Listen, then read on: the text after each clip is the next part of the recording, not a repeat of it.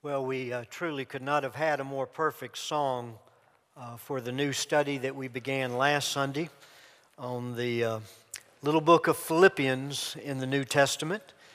And if you have your Bibles, I would encourage you to turn there and just hold your place. We'll be delving into the first chapter this morning.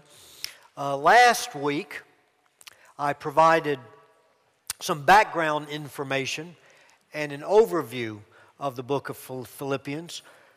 So for review, let me just highlight what I would consider the most significant points that we discovered last week that will have great bearing on our study of the book of Philippians. And let me mention four very significant points that were made last week. The first significant point is the location, or was the location of the city of Philippi. We mentioned it was on the Egnatian Way, which was the Roman highway connecting Europe and Asia. Philippi was located in what we know today to be northeast Greece, right in the middle of the Egnatian Way, which made it the gateway between Europe and Asia. Therefore, it was strategically important for a church to be planted in Philippi to provide a base of operations from which the gospel could be advanced both in Europe and into Asia. The second significant point from last week is the monumental battle that was fought right outside the city of Philippi 42 years before the birth of Christ. This particular battle, as we mentioned last week, ended the civil war between the Roman Senate and those who desired a military dictatorship. The forces loyal to the Senate lost the battle, which led to Caesar Augustus being named the first emperor of Rome, and he ruled with absolute power, requiring absolute obedience from all. Now, why is that significant to our study of Philippians?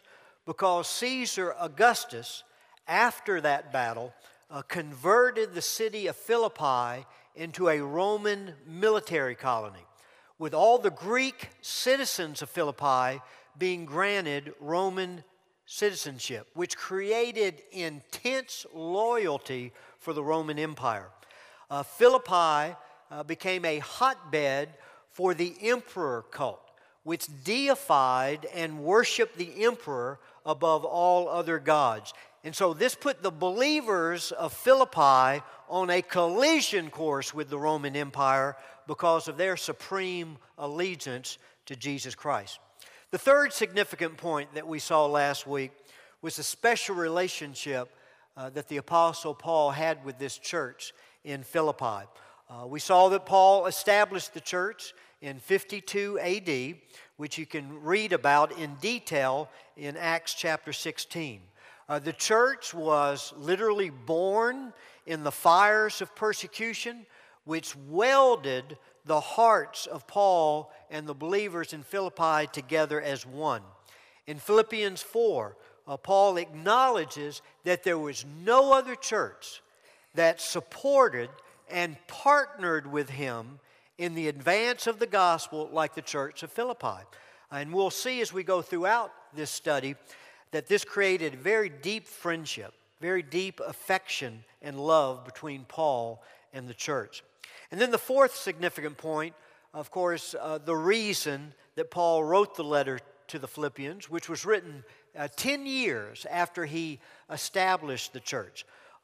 At the time, Paul was in prison in the city of Rome because of his faith in Christ. And the church at Philippi sent him a financial gift that was delivered by one of their key leaders. And of course, with that key leader delivering the gift, he also gave Paul an update on the affairs of the church. So Paul wrote the letter of Philippians to first thank the church for their generous gift and the support of him over the years, to provide an update to them about his own situation because of the Roman imprisonment, and then to address two areas of concern related to the church. First, disunity from within the church, and then second, persecution from without, which was very, very fierce, as we already mentioned, in the city of Philippi because of the emperor cult. On the first side of your sermon notes this morning is the overview of the book of Philippians that I actually provided for you last Sunday. Today we'll begin to examine chapter 1, where, as you can see in that overview, the emphasis is on living the gospel of Christ in three ways. By fellowshipping in the gospel of Christ, which will be our focus this morning. And then next week we'll look at by advancing the gospel of Christ. And then third, by suffering for the gospel of Christ. You'll also see on the first page of your notes at the bottom what we called last Sunday the very heart and soul of the book of Philippians, the fourfold Christ. This beautiful picture of Jesus in relationship to the experience of the believer. And you see each little snapshot of Christ in each of the four chapters. In chapter 1, Christ our life, with verse 21 being the key verse where Paul says, "For to me to live is what? Christ, and to die is gain." And of course the application is, as followers of Christ, we're to live for Him in any and all circumstances. We're to see our circumstances merely as a backdrop, as a platform to be able to put Jesus on display, to extend His presence, to express His lovely character. In chapter 2, we see Christ our mind. The key verse being verse 5. "Have this mind," or this attitude in you, which was also in Christ Jesus. And the application there is to love like Christ in all relationships. That we're to see others from the eyes of Christ. We're to embrace them with the arms of Christ, and we're to love them with the heart of Christ. And then in chapter 3, a beautiful picture of Jesus or Christ as our goal, with verse 14 being the key verse when Paul says, "I press on towards that goal of the prize of my high calling in Christ Jesus," where he explains that his one ambition in Christ, in life, is to know Jesus, to be made conformable to His death, knowing the fellowship of His sufferings, knowing the power of the resurrection. And the application here is to look to Christ in all decisions. That when I come to any decision, when I come to any crossroads, I make that decision in light, what's going to take me nearer to Christ? What's going to take me closer to Christ? What's going to aid me in achieving that goal of knowing Him and making Him known to a lost world? And then chapter 4, the picture is Christ our strength, with the key verse being verse 13. "I can do all things," Paul says, "through Christ who strengthens me," through Christ who infuses His life into me. And the application here is that I'm to lean on Christ in all challenges. The only way that I can live for Christ in all circumstances, the only way I can love like Christ in all relationships, the only way I can look to Christ in all decisions is by what? Leaning on Christ. Knowing His grace at work in me to produce that quality of life. Now this morning, our focus is on chapter 1, verses 1 through 11, where we will be challenged, as we just sang, to live the gospel of Christ by fellowshipping in the gospel of Christ. To live the gospel of Christ by fellowshipping in the gospel of Christ. Follow in your Bibles, and let's just first read these first 11 verses of the first chapter of Philippians. Verse 1, chapter 1, "Paul and Timothy, bondservants of Jesus Christ, to all the saints in Christ Jesus who are in Philippi, including the overseers and deacons." Let me just pause right there. I think it's extremely interesting. He writes this letter 10 years after the church was established. And by this time, they are very settled in the biblical pattern for a church of the two primary offices, a plurality of elders whose primary responsibility is to protect the church from false teaching, to feed the church in the Word of God, and to lead them, to guide them in fulfilling the mission that God has given us to fulfill, which is to reach the world for our Lord and Savior Jesus Christ. And then deacons, who are there to serve the church family. And we're thankful that here at Edgewood that we embrace this biblical pattern of leadership within the church with a plurality of elders and then with a wonderful group of men who serve this church as deacons. And then he goes on in verse 2, grace to you and peace from God our Father and the Lord Jesus Christ. I thank my God in all my remembrance of you, always offering prayer with joy in my every prayer for you all, in view of your participation in the gospel from the first day until now. For I am confident of this very thing, that he who began a good work in you will perfect it until the day of Christ Jesus. For it is only right for me to feel this way about you all, because I have you in my heart, since both in my imprisonment and in the defense and confirmation of the gospel, you all are partakers of grace with me. For God is my witness, how I long for you all with the affection of Christ Jesus. And this I pray, that your love may abound still more and more in real knowledge and in all discernment, so that you may approve the things that are excellent, in order to be sincere and blameless until the day of Christ, having been filled with the fruit of righteousness, which comes through Jesus Christ, to the glory and praise of God. Now, if you were here last Sunday, another thing that we emphasized is that there are 5 major themes that run through the book of Philippians. Number 1, the priority of living and sharing the gospel, and we're clearly going to see that here in chapter 1.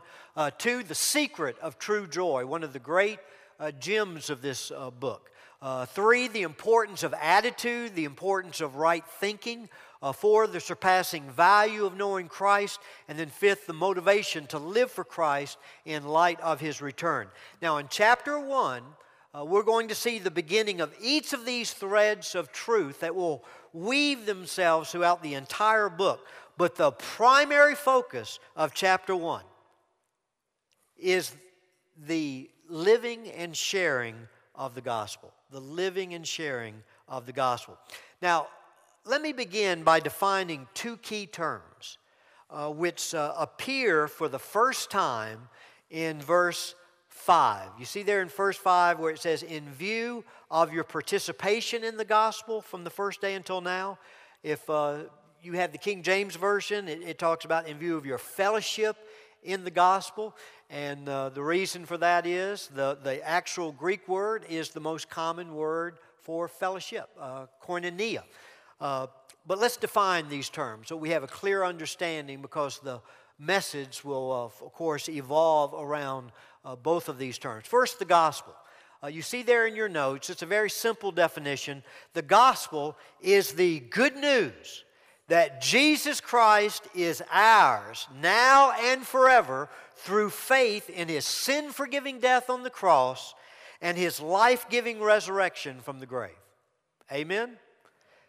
The gospel is the good news, and it is great news, that Jesus Christ, He's ours, He's mine right now and forever through faith in His sin-forgiving death on the cross and His life-giving resurrection from the grave. I think probably the one single verse that just sort of captures the heart of the gospel is 2 Corinthians 5:21, where it says, He who knew no sin, referring to Jesus, became sin on our behalf, that we might be made the righteousness of God in Him. Now, what does that verse mean? Does it mean that Jesus became a sinner? Of course not. When Jesus was there on the cross, He was the undefiled, the spotless, pure, holy Son of God. That Lamb of God without blemish. But there on the cross, my iniquities, your iniquities were what? They were laid on Him. And He took the punishment as a righteous man that we deserved as sinners. The simplest way I know how to put it, and I've shared with you this in the past, is that there on the cross, God the Father treated Jesus Christ just like he had lived my sinful life. He was pierced for my transgressions. He was crushed for my iniquity. And he did that so that now, as I've come to know Jesus, he can treat me just like I had lived Christ's, sinless life. See, when God looks at the cross, he sees you. And when he looks at you, he sees Jesus Christ. Folks, that's the gospel. That's the gospel. Him not only paying the penalty of our sin, canceling out the sin debt, but then depositing into our lives all the righteousness of Jesus Christ to give us a right standing before him. That's the gospel. And that's to be at the heart of our lives, how we live, what we share. Now look at the word fellowship. Fellowship being the Greek word koinonia. And the simplest way I would know how to define this word, it is a partnering with others to accomplish a shared vision. That's the first blank you need to fill in your notes today. It is to partner with others to accomplish a shared vision. Now listen to me very, very carefully, because I don't believe I'll say anything more important all day than what I'll share about in the next 5 minutes. In the church today, we have lost the heart of true fellowship as it is defined and experienced, as it was defined and experienced in the New Testament church. See, to us, fellowship is believers meeting together for a meal or a social or even a Bible study or for prayer to develop meaningful relationships and friendships with one another. Now, all of that, don't misunderstand me, all of that is very, very good, and it has its place. But if that's all it is, you have fallen far short of what the Bible says true Christian fellowship is. And let me explain. In New Testament days, the word fellowship actually had commercial overtones. I'll give you an example. If two men bought a boat to start a fishing business, they entered what was called in New Testament days a fellowship, a koinonia with one another. They united their time, they united their talents and treasure, and they made sacrifices together to put their fledgling fishing business on its feet. In the process, they may have developed the closest of friendships, but it was all built around accomplishing a shared vision. Now, in like manner, true Christian fellowship is believers uniting their hearts and resources in partnership to accomplish a shared vision. And what is the shared vision we are to accomplish? We just sang about it. Facing a task unfinished that drives us to our knees. A need that undiminished rebukes our slothful ease. We who rejoice to know Thee, renew before Thy throne the solemn pledge we owe Thee to go and make Thee known. That's the shared vision that unites believers as one as we follow Jesus Christ. Look at the first point in your notes. True Christian fellowship is believers becoming partners to propagate the gospel. That's the heart of it all. True Christian fellowship is believers becoming partners to propagate the gospel. Look again at verses 3 through 5. Paul says, I thank my God in all my remembrance of you, always offering prayer with joy in every prayer for you all, in view of your participation in the gospel from the first day until now. Folks, why is Paul's heart filled with thanksgiving and joy every time he remembers these Philippian believers. Why? You tell me, what does the Scripture say? What brought him such joy and thanksgiving? Because of what? Yes, because of their participation in the gospel from the first day until now. They became a partner with Christ to advance the gospel of Jesus Christ. And 10 years later, they are still doing it despite suffering and persecution. I mean, it's a wonderful picture. Paul is saying from the day you were converted, you rolled up your sleeves and you got dirty, you got busy, you became ambitious to join me in spreading the gospel of Jesus Christ. See, what tied them together, what excited them, what they lived for was the spread of the gospel of Jesus Christ. Now we need to ask, what ties us together? What excites us? What do we talk about when we come together? Our jobs, our children, politics, sports, the weather? Have our Bible studies become nothing more than gaining more knowledge about the Bible and helping us make it through the problems and temptations we encounter in life?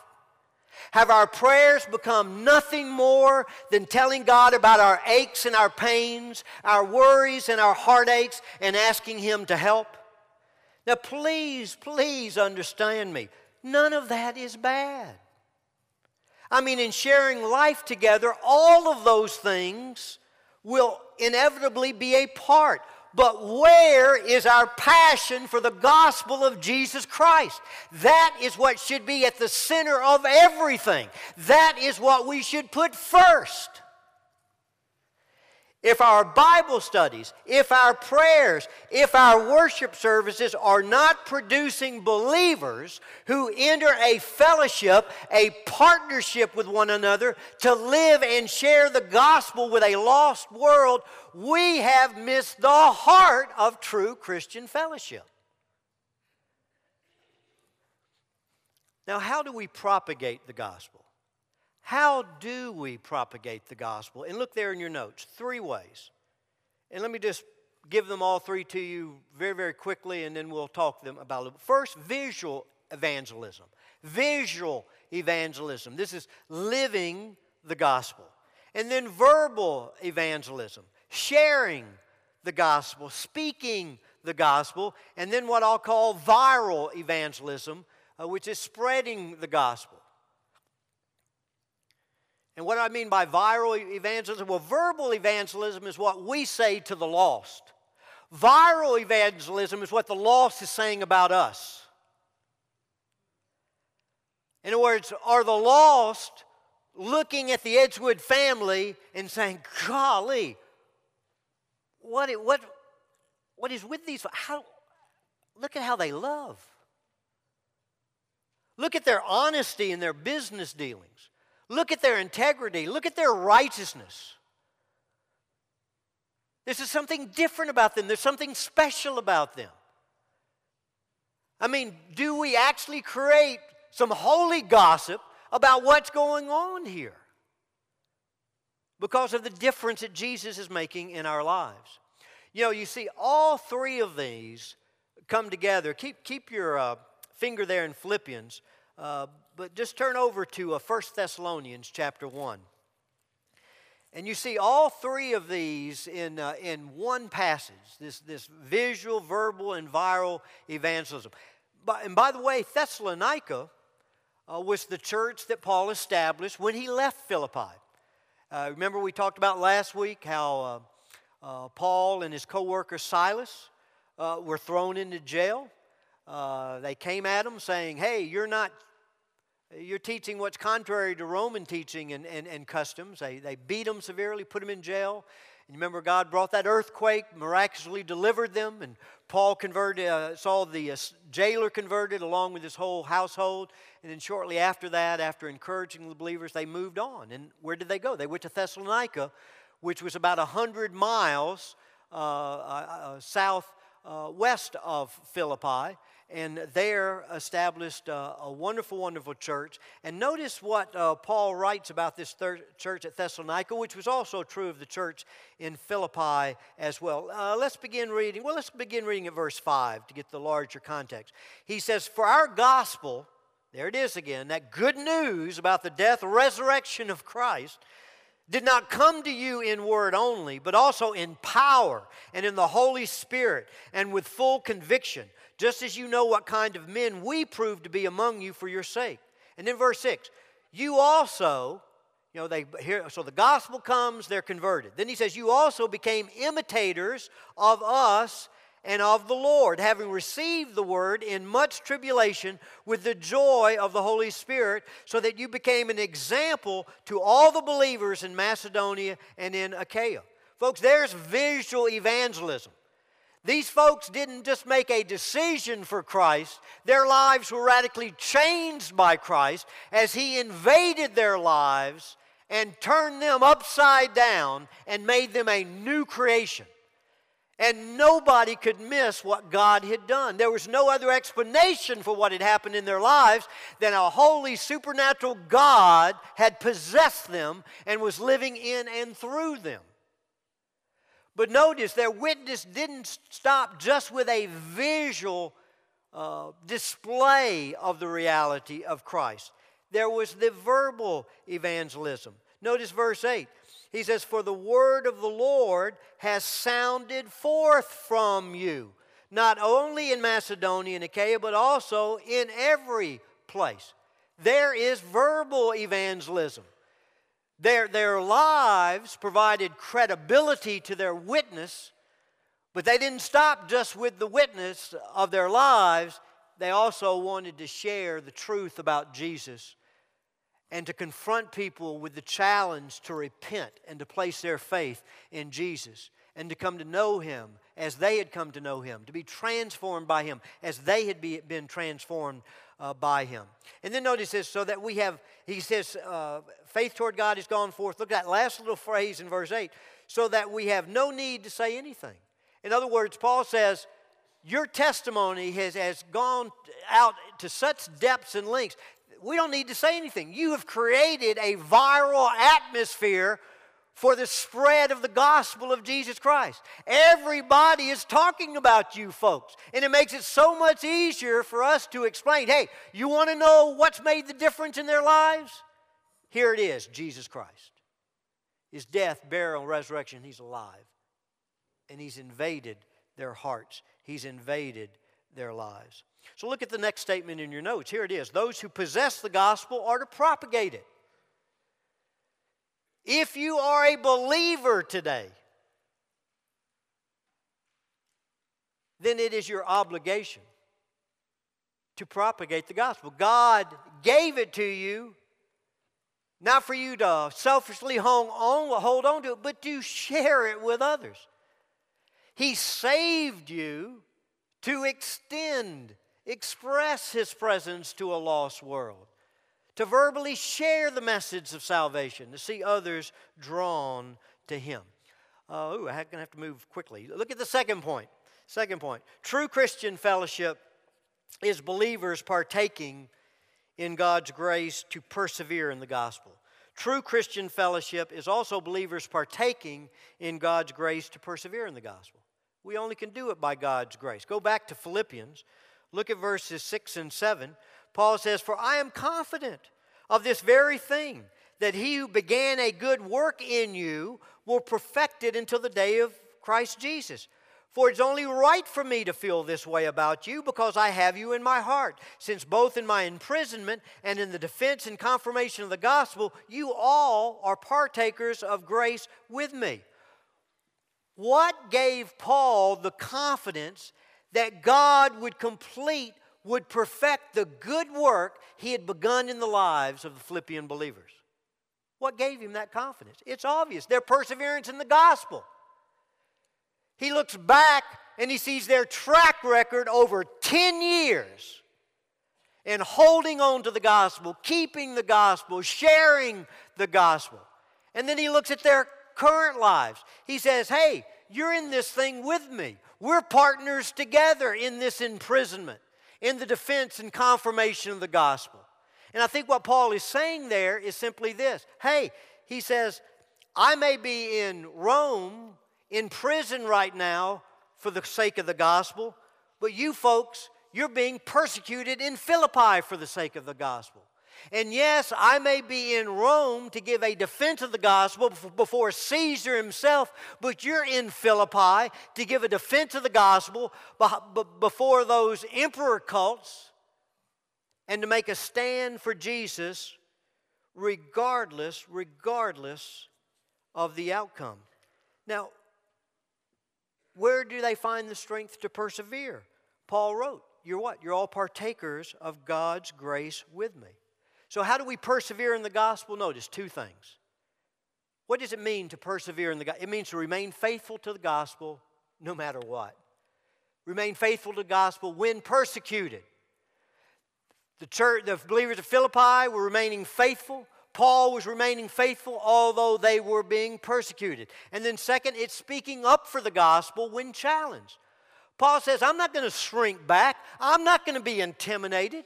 I'm going to give a defense. I thank God that I'm in prison here in Rome. I thank God that I'm going to have the opportunity to present a defense of the gospel before Caesar, the emperor himself.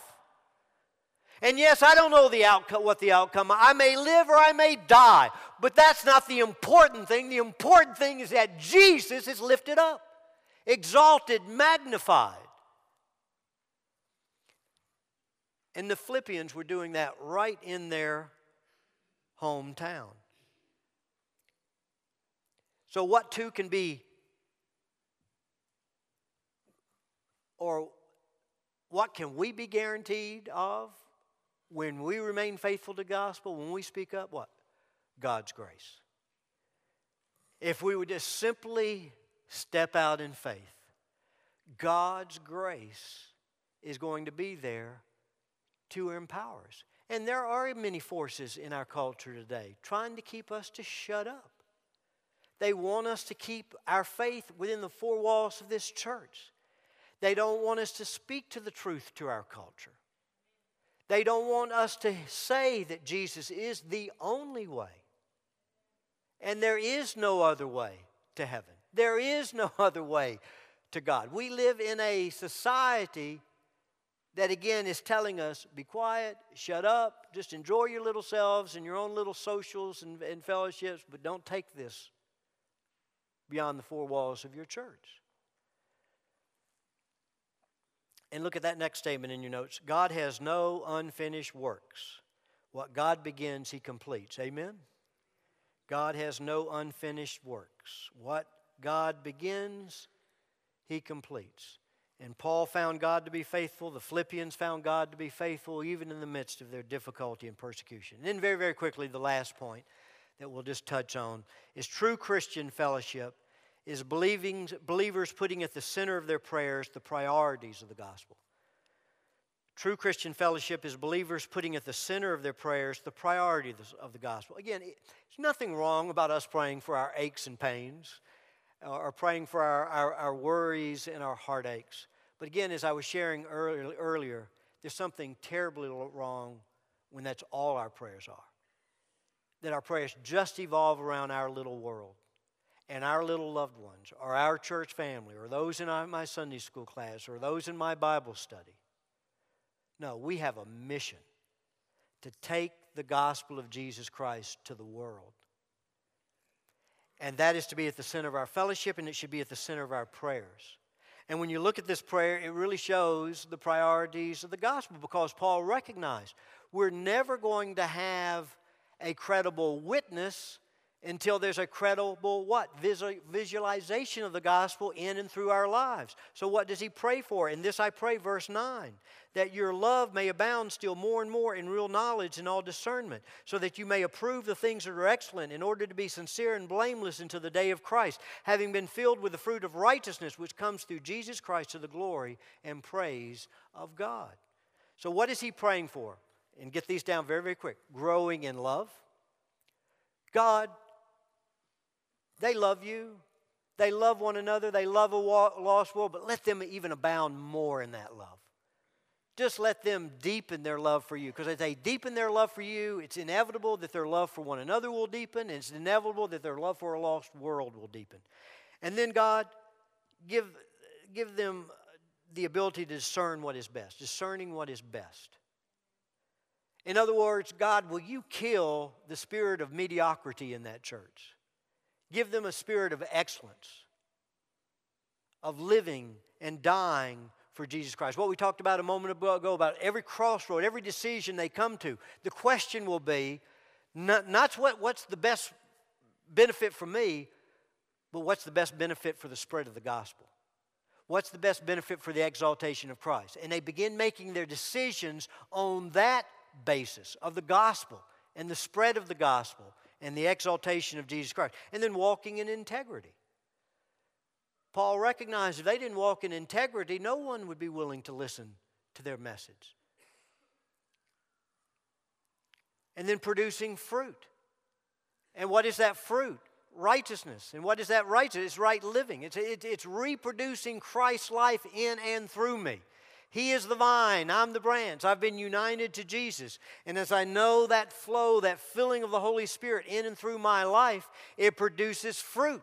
And it produces fruit not for me, but for others to find nourishment and benefit. And then living for the glory of God is where it all ends. To the glory and praise of God. That's where it all ends. And you see that later on in the chapter. When here Paul is in prison, he doesn't know what the outcome is going to be, whether he's going to live or die. And this is what he says. He says, this is my hope, this is my expectation, that I will not be put to shame in anything. That with all boldness, Christ even right now, as always, will be exalted in my life, whether I die or whether I live. Because for me to live is Jesus. For me to live is the advance, the spread of the gospel. And to die is only gain. So I pray that God will raise up here at Edgewood a band of brothers, a band of sisters that come together for the express purpose of embracing the mission that God has given us, to go into all the world and to preach the gospel, making disciples of men and women and boys and girls of all nations. Amen? Father, do only what you can do in our hearts and our lives. Father, we readily see our deficiency in this area. I readily see my own deficiency. But Lord, we believe you are at work in us, both to will and to do of your good pleasure. And Lord, we thank you that you're not finished with us. And so, Lord, I pray that you'll take whatever measures necessary right here in my own life, in our church family, that we would see the priority of the gospel. And that we would come to that place where we would know true fellowship. A fellowship that's based as we partner to accomplish a shared vision. And that vision being reaching this community, reaching this world for Jesus Christ. For it's in His name we do pray. Amen.